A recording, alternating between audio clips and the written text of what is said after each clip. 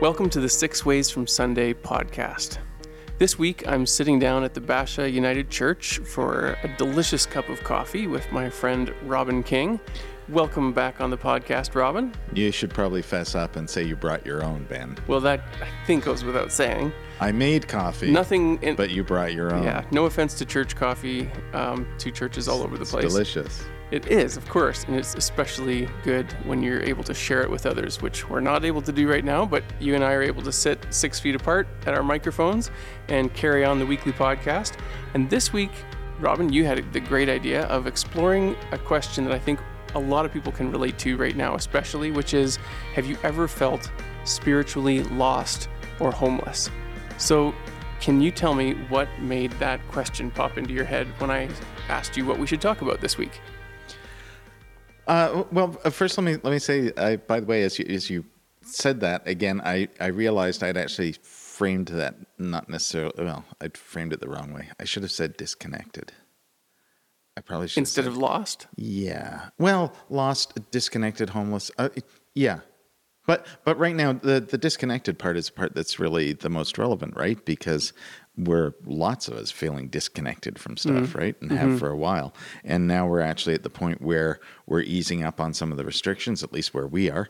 And lots of things are opening up a little bit more now. We can have more people together as long as you're outside, and still observing the physical distancing part. But things are changing a little bit again, right? In fact, things are changing a little bit again. We've been through the whole experience of Easter, and Jesus is dead. The disciples are grieving. Then he's back, and the disciples are what? Celebrating at are first. They? Well, or are they confused? I think initially they're confused because I think that actually even makes it more meaningful. Is I think after the resurrection, the disciples were initially actually kind of just really confused. Like, Jesus is probably, slapping his forehead and going, "But I told you this was going to happen. Didn't you listen?"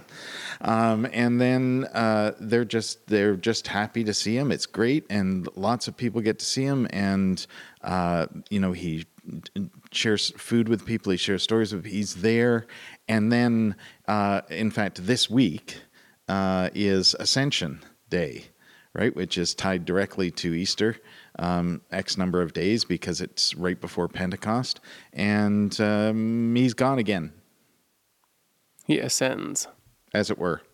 And although we get that from the fact that the disciples are left standing there looking up at the sky, but in fact a cloud envelops him, I think it says in Acts, and he is taken up.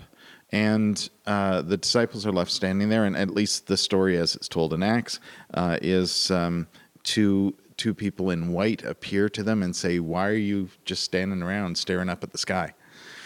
And I think that's actually a really important story that we never tell, because Ascension Day falls between two Sundays, right? So unless on the following Sunday you actually observe Ascension, like the Sunday after, you might not necessarily hear the story.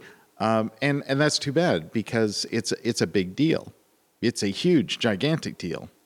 In fact, it's the other end of the story, right? Well, it seems to be, to me, that it's one of the pillars of Christian faith in terms of, there's these iconic pieces of Christ's story that we hold as, that regardless of what denomination of Christianity you might be practicing or be part of, there are these fundamental pieces of, like, the crucifixion, right? That he was risen and that he ascended. So that and if you take that literally, it's saying that his physical body ascended into heaven and is still there. Right. So, yeah. So bearing in mind that there's two characters in the Bible who don't die like that, because of that, right? Elijah's the other one. Elijah's taken up in a flaming chariot kind of thing. And here's Jesus in a cloud, right? He disappears in a cloud. The thing is, like, I think it's in part because we became such a Sunday people, right? So we go, Easter Easter 1, 2, 3, 4, Easter, Pentecost. And we missed it. Wait, didn't something else happen there? Yes, something huge just happened there. But we go from the Sundays of Easter. Jesus is back. He's risen from the dead. He's back. And now he's gone. And here's the Holy Spirit. So we're good. Yeah. It's okay. There's only like 3 or 4 days there that we were left alone. But that's actually kind of how the story goes, right? Is that even as Jesus is leaving, ascending, he's reminding the disciples, at least in Luke, right? And Luke and Acts are basically 2 volumes by the same author, right? He's reminding the disciples that the Holy Spirit will be here for you. Don't worry about it. And then Pentecost is, we celebrate Pentecost on the Sunday after. But here's the thing, though, is it also kind of depends on how you see the story. Because if you see the story as yet another example of the victory of Jesus, right? It's Jesus' triumphant ascension into heaven. It's all about victory, triumph, power. We're back at power over again, aren't we? But here, as a kid, when I was a kid, I was in the choir of the Anglican Cathedral in Toronto, and Ascension was a big deal. It was a huge deal. In fact, Thursday evening on Ascension Day, there was a huge service. The choir always sang a sort of epic setting of the Eucharist, the communion service, and like it was either a Beethoven mass or a Haydn mass, or there was one with and there'd be an orchestra. There was one year that it was a mass by Louis Vierne that had 2 organs. So they had this little portable organ as well as a big cathedral organ and everything, and it was a big deal. In fact, there were years when it was a big like Haydn mass or something with an orchestra like that, you had to, and I know this is weird, but you had to have a ticket. It was free, but it was reserved. Like the cathedral only seats 900 people. Only 900. It's as cathedrals go. It's small, right?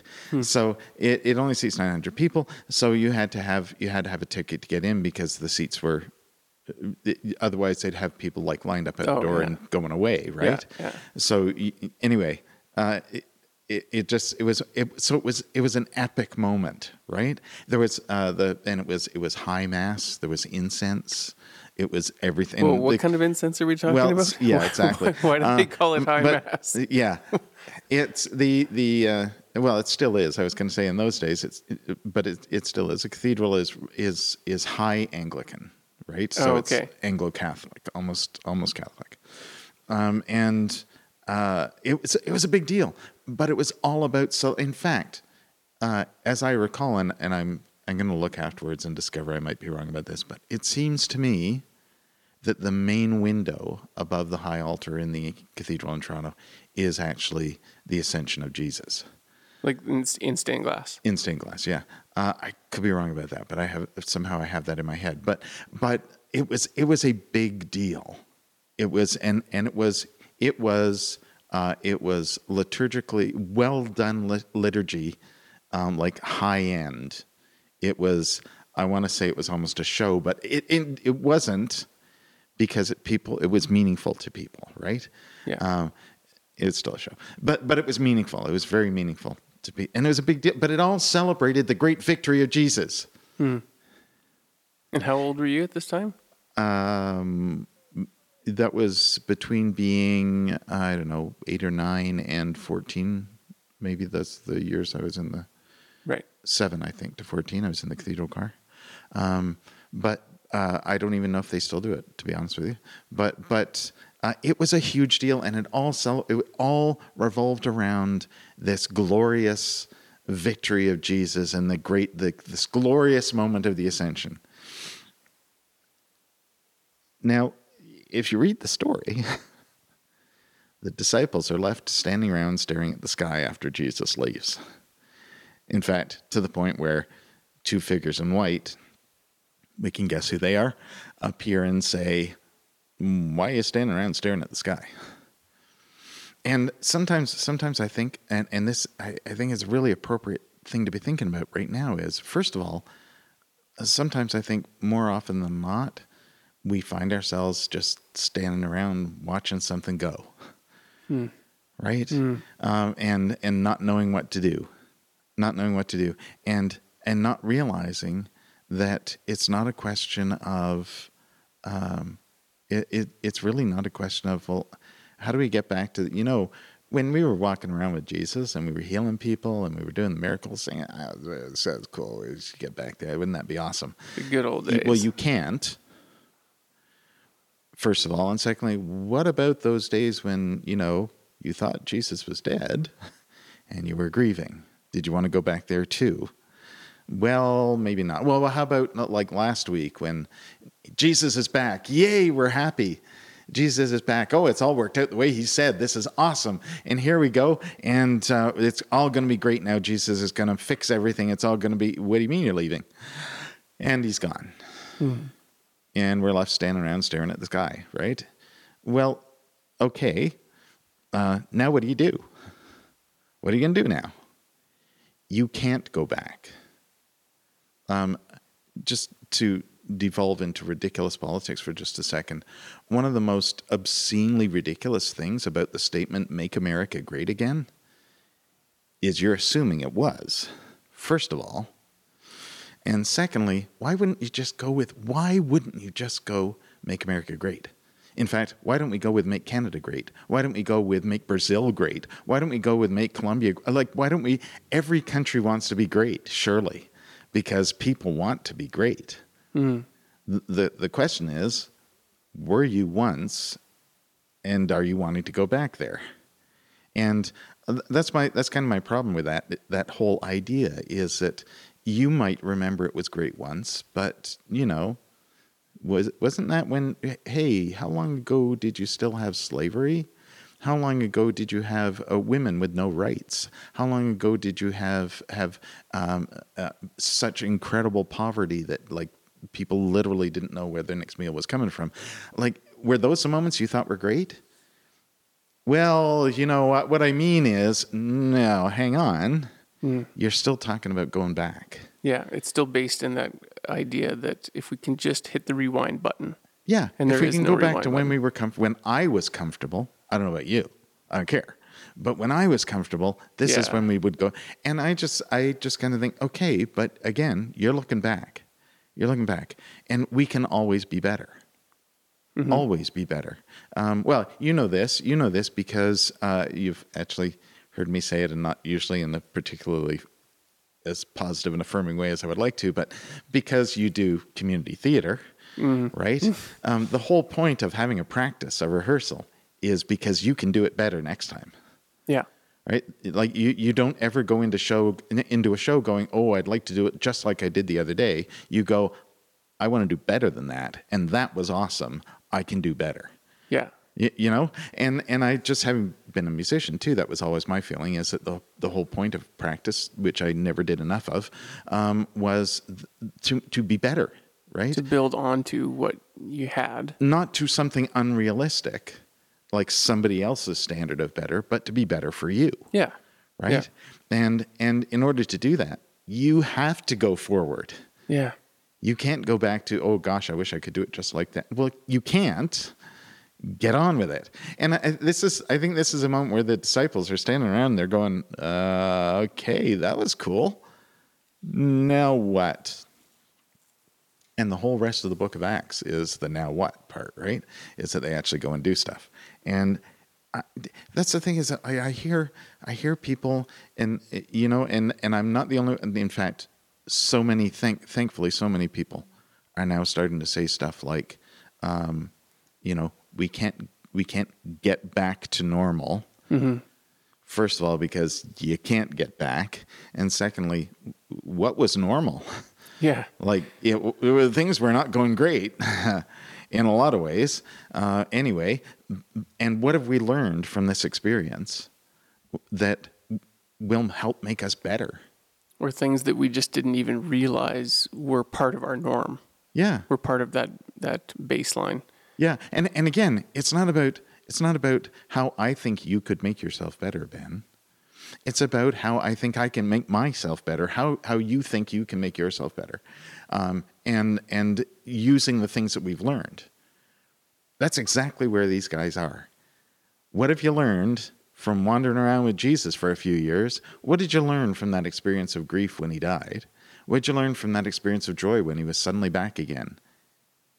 And now what are you going to do with all that? Because the point isn't that he's gone. The point is that he's kind of passed the torch to you. And, right? and so he does that in the form of telling the disciples, I'm leaving, but I'm leaving you with the Holy Spirit. That's what Pentecost is about, right? Yeah. Well, yes. I think the idea is that Jesus is trying to say, you can do this, and to help you, there's going to be this other thing, this advocate, this spirit, this teacher and inspirer and creative presence that'll be with you, and you'll be able to use that as you are to make all of this, to do all of this stuff that you've learned. I'm just because I know we're recording this, I'm gesturing wildly with my hands. I just want to say that because I tend to gesture wildly with my hands when I'm having trouble figuring out how to actually say that. And I think that's the point. Is you could go on at great lengths to describe what the Holy Spirit is all about, and you can interpret it, and well, the Bible says this, and Jesus says this, and that means this. But the thing is that the power of the Spirit isn't that it's the same for everybody, right? We all come to God our own way. We all come to the Spirit our own way. We're all inspired in our own way because we have our own gifts and our own.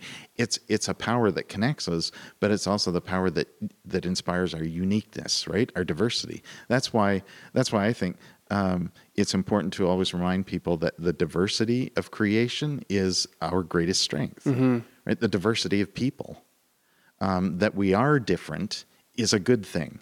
Well, if you think of your connection to Spirit, or to the Holy Spirit as a relationship, and most people who have a faith where that's an important part of their faith, that relationship or connection to the Holy Spirit or to God or to whatever you want to call that, the key word there to me is that it's a relationship.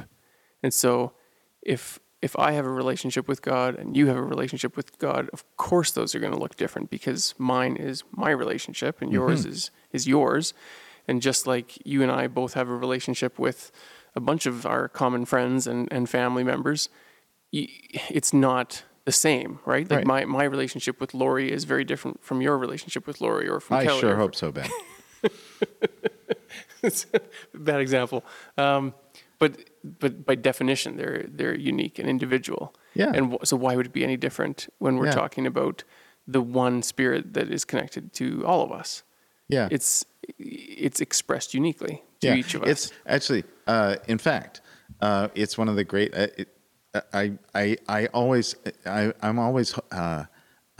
happy sometimes when things are expressed a certain way because it leaves people wondering, so that you then have the opportunity to explain. Right. So on the United Church crest, in fact, our slogan, our motto, whatever you want to call it, is originally was Ut omnes unum sint. I think I got that right in Latin. It means that all may be one, which, by the way, is also the part of the gospel reading for this Sunday, the Sunday after Ascension. But it doesn't mean all the same. It doesn't mean conformity. It means unity. And those are not the same things. We're not all the same. We can't be all the same. My vision of what might have been a great time in the life of the universe is not the same as yours, right? So you can't say stuff like, let's make this great again, or let's go back to, remember when we did this? Let's do that again. Okay, you can maybe try and do it again, but it's not going to turn out the same way. It's going to be a totally different experience. Because you don't live backwards, you live forwards. I can't even watch the same movie twice and have the same experience.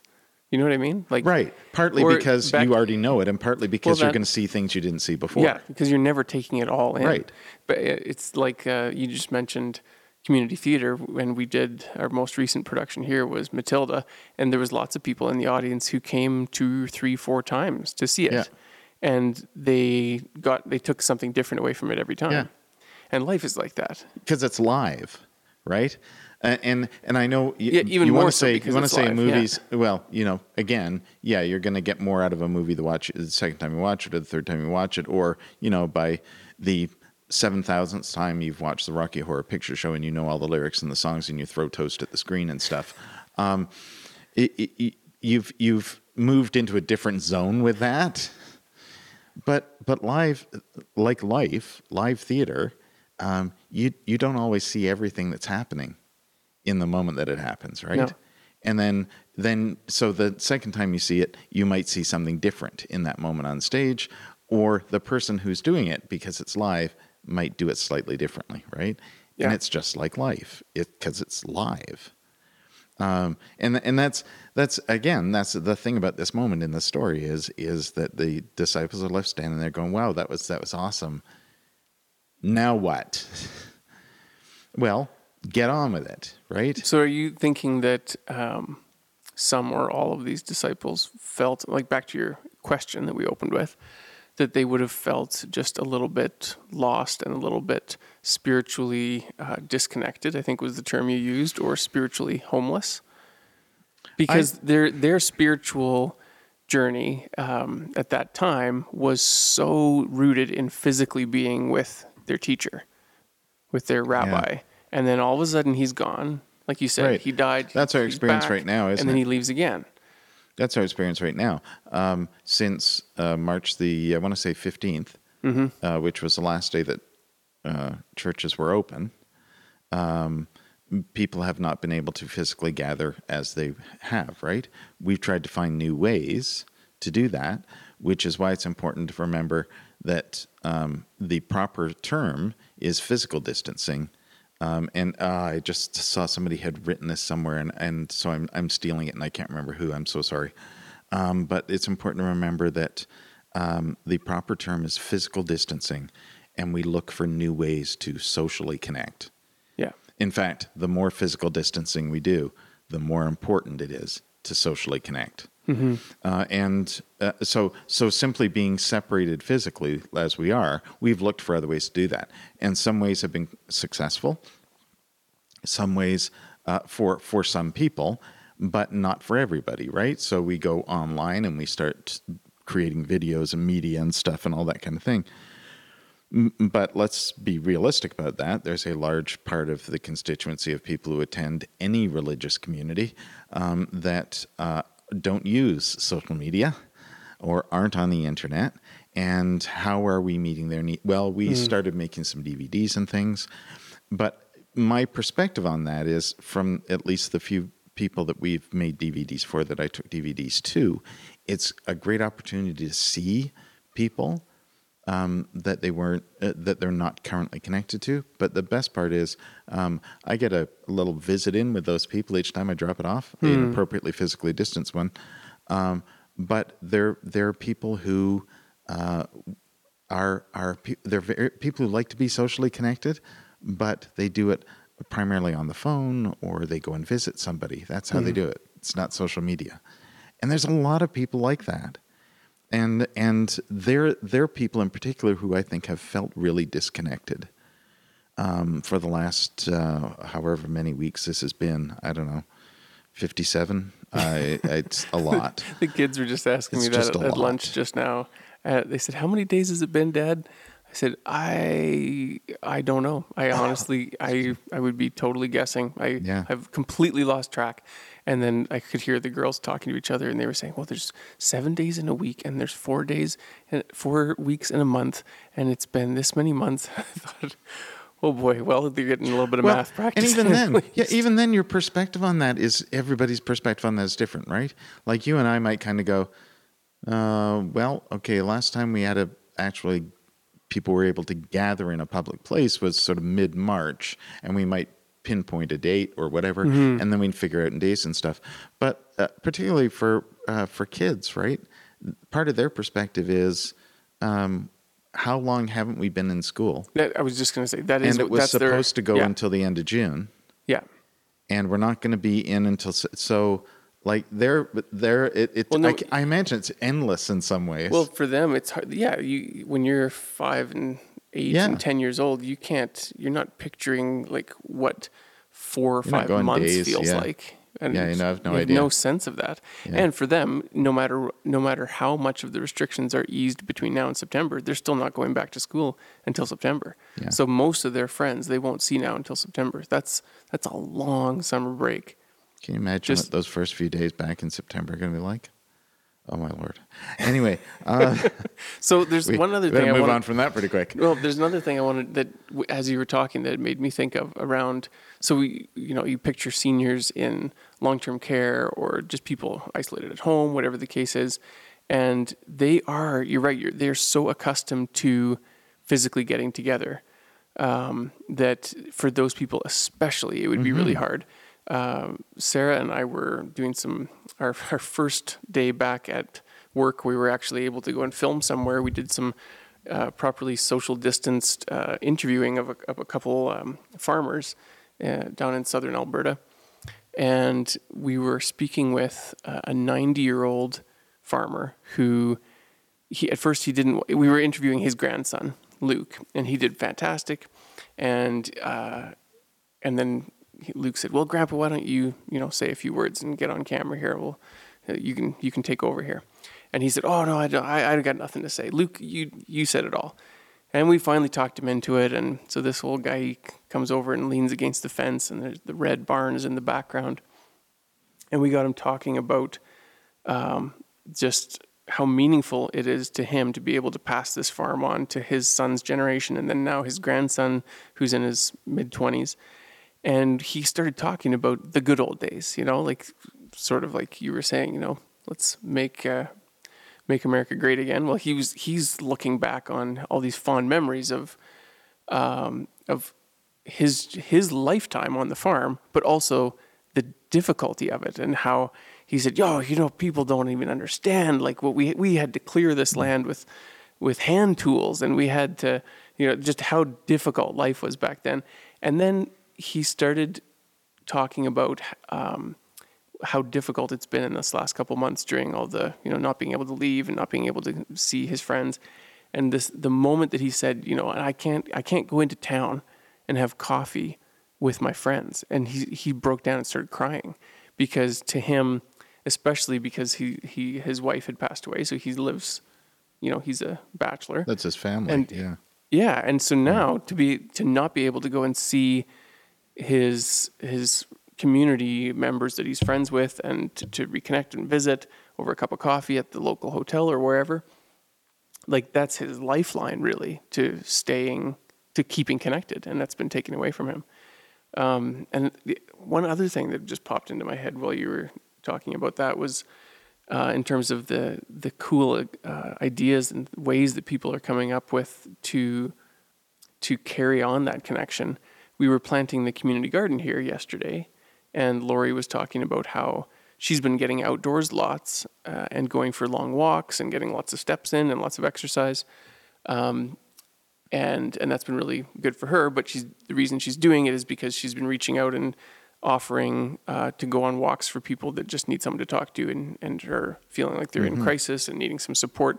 And I thought, man, that's brilliant. Like, just because you can't go to someone's house and have like a traditional pastoral care support visit like you would maybe have with people in the community, for her, it's more about connecting with students in the school, because that's right. her area of work. But I don't know that I ever would have thought of that, to just invite someone to come on a walk with you that needs to get out of their house and be connected to another human being. Yeah. It's better than a phone call, because you're able to at least see the other person's face, but you just keep your distance, and then also you're getting the physical. As long as you're physically distancing, right? Yeah, and then you're also getting the physical. Like you're getting a walk in. And on top of it. that's particularly important, particularly like for younger people who are, they're normally energetic, they're normally outside, they're all normally doing stuff, and they haven't been. But also, seniors and people who live in facilities, right?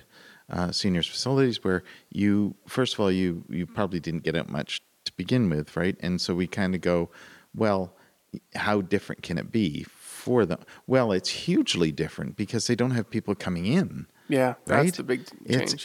They may not have gone out much before, although lots are really missing being able to even just go outside for a walk, right? And it's spring, so you want to. But they miss the people coming to visit them, and you see all these great stories about. Sometimes people go to the window, right? If they're on the first floor, and they'll talk through the window, or that kind of thing. And that's great, but again, that doesn't take care of everybody.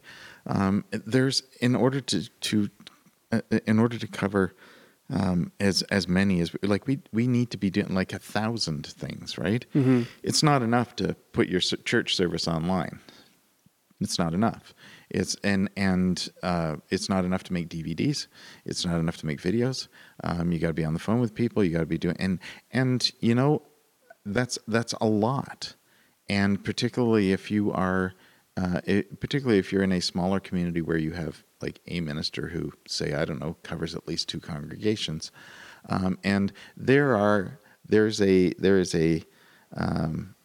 there's a pastoral charge of the United Church just kind of to the east of here that has, I think, 4 or 5 points to it.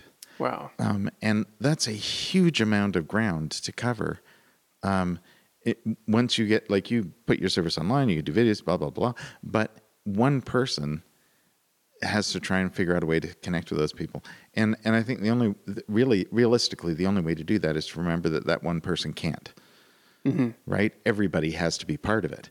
And that actually is kind of a little bit of a silver lining thing, right? Is that you hope that people in your community realize that it's important for them to connect with each other, not just through that one place they went on Sunday mornings, but to connect with each other all the time. Well, that and find ways to do that. Yeah, I mean, that makes me think of, a long time ago, there was a firm belief that to speak to God, there was one guy that you could talk to. Right. that you couldn't speak to. You don't talk to God. You talk to the one who talks to God, right? Yeah, and we've moved away from that Thank for goodness. the most part. Most, yeah. Maybe not everyone, but for the most part, religion today has a different view of how we connect to God, and that it's not something that's controlled through one priest or minister or pastor, and that those people who are ordained don't have this special access to the guy upstairs, although some people maybe still believe that. But I think that this time that we're in does shine a light on, like you said, even more clear of a need for us to lean on each other and to rely on the creativity and ingenuity and grace and selflessness of people like Lori and people like you and people like all the heartwarming stories you see in the social media where people have done something to reach out and support someone where you thought, wow, that's a cool way of staying connected. Yeah. I was actually sad about this yesterday. I want to say yesterday or Sunday. John Krasinski's been doing a thing on YouTube, Some Good News. Yeah. That he essentially they're collecting together, like he tells some stuff, but he's collecting together stuff. And the latest one, which I think was posted on Sunday, certainly appears to be the last one.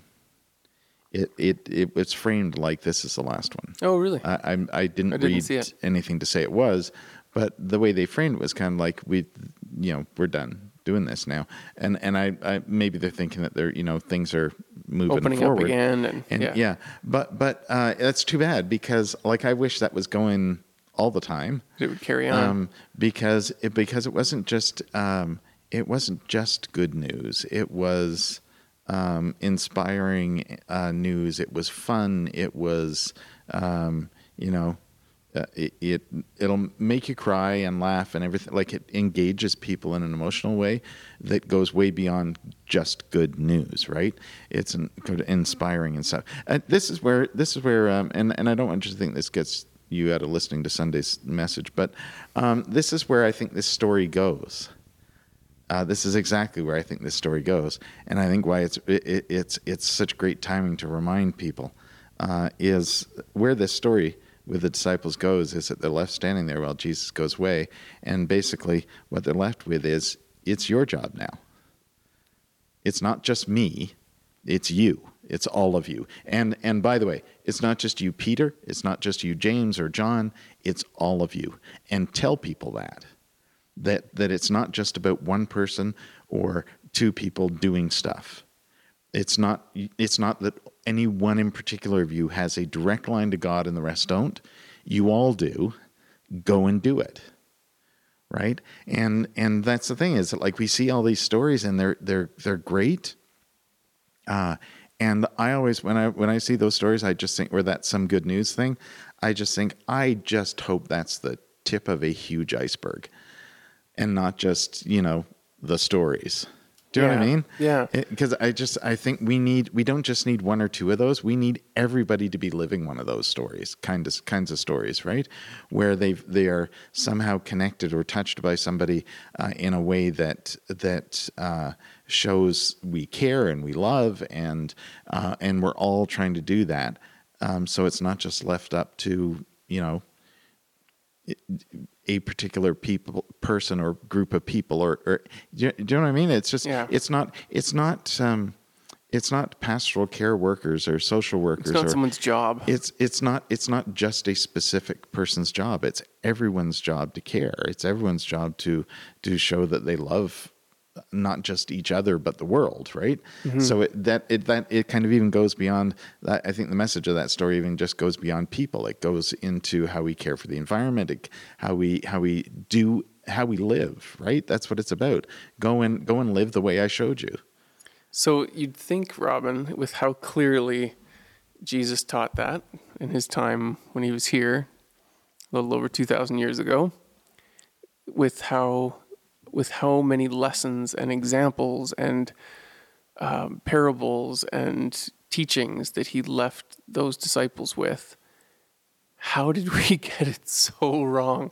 How did we go so far astray where just a few years later, we're on, these crusades, murdering people all around the globe in the name of Christianity, and that it's taken 2,000 years for us to get to this point where we're still so fractured, so far away from, I don't remember the Latin words that you shared, but that idea all may be one. Yeah, that idea of us all being unified, not in uniformity, but unified in our humanity, unified through love, unified through all of the things that Jesus taught us the ways that he taught us to connect, that we're still wrestling with it and tripping and falling and failing so constantly that, and I'm not trying to take this into a darker direction, but I think right now, as we are examining more closely what the normal was, and do we want to go back to that, and what is the new normal going to look like? What should we be striving toward? What should we be hoping that society and life as humans on this planet could look like moving forward? And hopefully this will be a catalyst for some major change. How are we not just doing better? If I had an answer to that, if there were a real answer to that, it would certainly make life a lot different. You know what? Even in the moment of this story, right? It's funny. As the story is written, they worship Jesus. It says in the story.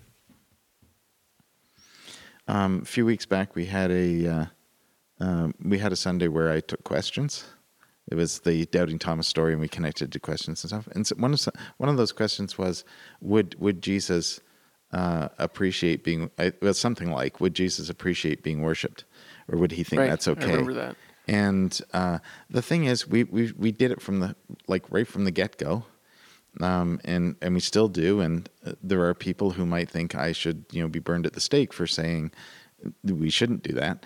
But the thing is, there's a point at which you cross a line and this is, I think, kind of what happened with the church, is that we crossed a line from being the church to being an institution where structure became important enough that we started to protect the institution and live into the structure rather than the intent. And that's not new.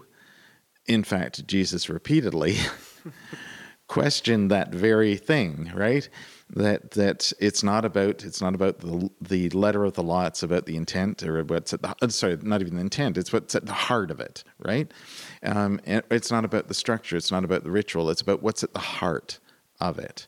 And we kind of, now we have arguments over, historically we've had arguments over the silliest, what I think is the silliest parts of ritual and structure. And, we have arguments over, does it mean this or does it mean that? And we cherry pick things out of the Bible to back up our argument, when in fact the whole point of the stories in the Bible isn't to back up what we already think. It's to help us form what we think into living in a way that is good and loving and not destructive, right? In fact, now that I think about saying that out loud, we tend to frame things as, like, when we talk about how we want things to be good, we tend to frame them as we don't want them to be X, right? We don't want things to be destructive. So, okay, what's the positive way of saying that? Well, create it. We struggle with that, but it's easier to say we just don't want it to be destructive. Okay, but what do you want it to be? Like, what does it look like? Mm-hmm. And maybe we struggle with envisioning that. What does it look like to be better, right? What does it look like to make something great? What does that look like? We're kind of limited in our capacity to manifest or create or design the future, because all you have at your disposal is this memory bank or library of this is what I've seen before, this is what I know, based on life's experience.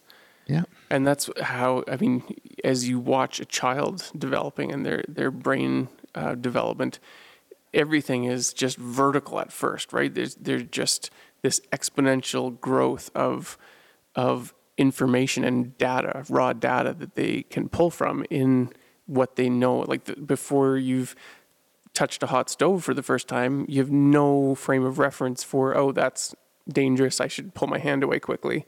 And then you amass this mountain of data and experiences that you can then, your brain then can draw on to say, well, this is what I would like it to be exactly. like. Okay, but that's exactly the point.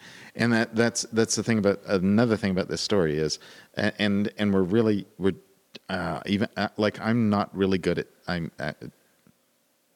often not good at this, is I like to remind people that Jesus said we should love one another the way I showed you, right? Jesus showed us how to. So if we follow the example of Jesus, if we live the way Jesus taught and love each other, then, okay, but a better way of saying that might be the life of Jesus, the teaching of Jesus, or any Jesus-like figure, depending on your faith tradition, gives us the tools, right? It doesn't mean that we should dress like Jesus, walk down the street, and if we lay our hands on a sick person, they will instantly be healed, because it says so in the story. That's not what it means. It means that we have the tools, right?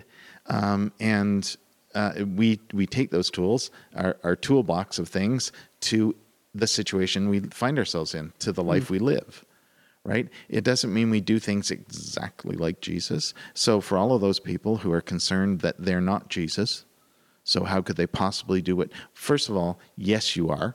Secondly, no one's asking you to be exactly like Jesus. All Jesus asked people to do was to live a life, their own To be life, them. but to live into the. And this is where just a few minutes ago I was thinking to myself, that truly is the. What's a fancy word here? The contrast. Like it's the juxtaposition of those two things. Yeah. One is if we are created in the image of God, we are inherently good. Mm-hmm. Good is our factory setting. Well, if that's true, Robin, why do we suck at it so bad? Like, why can't we be better at being good? And then here's Jesus going, yes, you can, if you just live into the idea that you are inherently good and love each other and like build relationships. Don't share power. Don't try and have power over someone or even over the earth. Share it. Yeah. If the sinful nature that often gets talked about is the learned behavior as opposed to the factory setting, then that learned behavior, it's easy to forget, to slip into. But then we get locked into that learned behavior because we hear these stories about Jesus says, you should love your neighbor and you should, do this and this and this and this. And we go, well, okay, but that's not terribly practical. And if I were to do, like the guy who, his name's gone out of my head now, but he famously wrote a book, The Year of Living Biblically. Oh, yeah.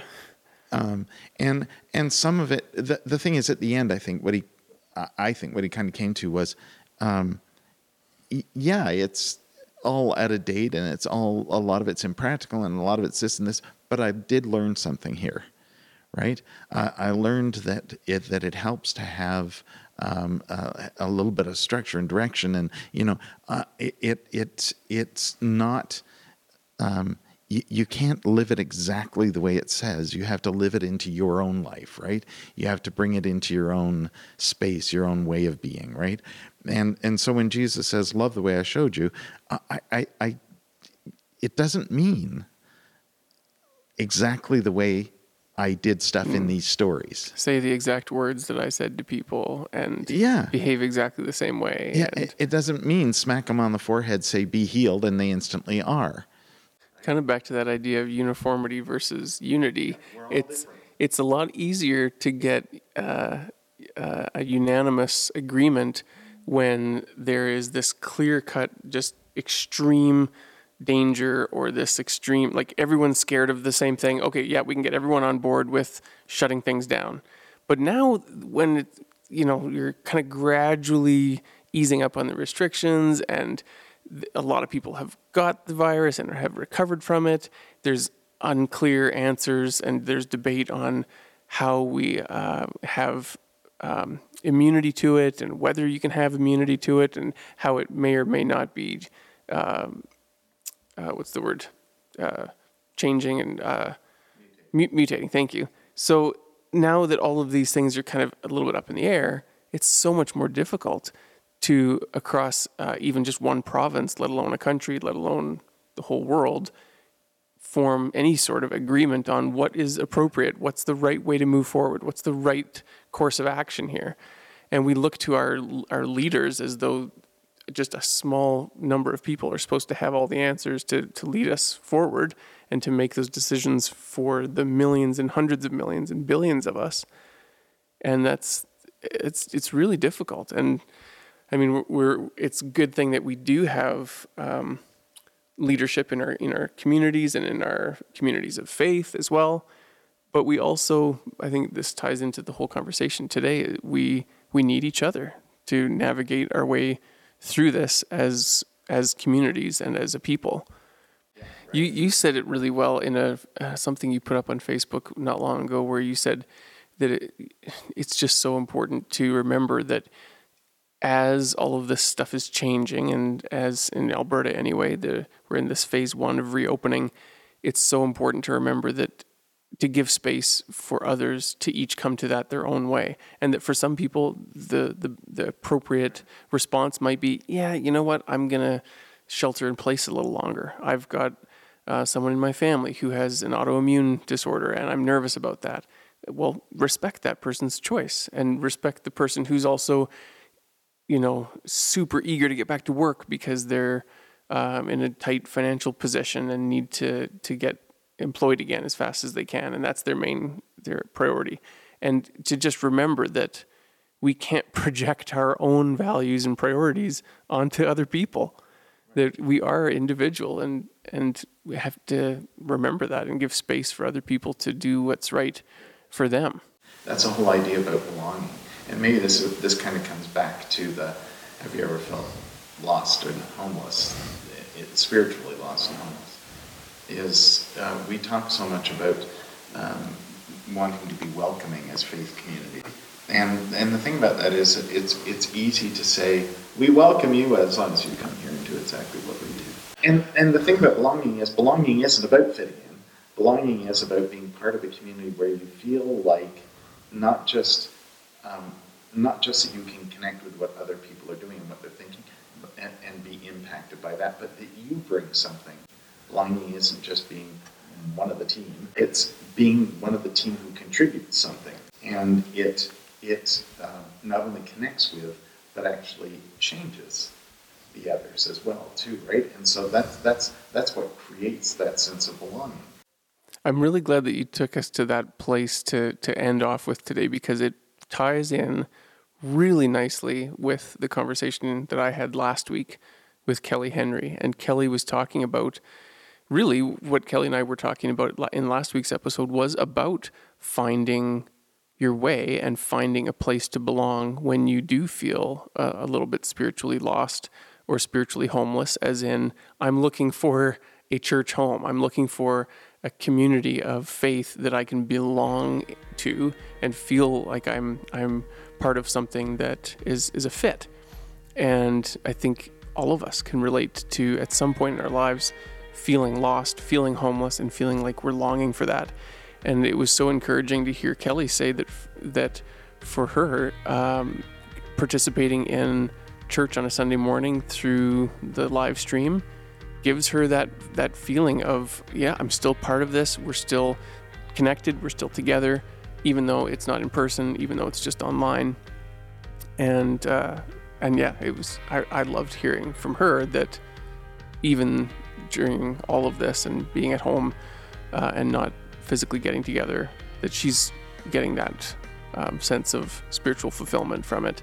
And we talked about lots of other ways that people are doing that too, other than just online church. But yeah, the two conversations really go well together. And anyway, for anyone who hasn't listened to that one yet, it was last week with Kelly Henry. It was a great episode. Thank you for this conversation, Robin. This was awesome.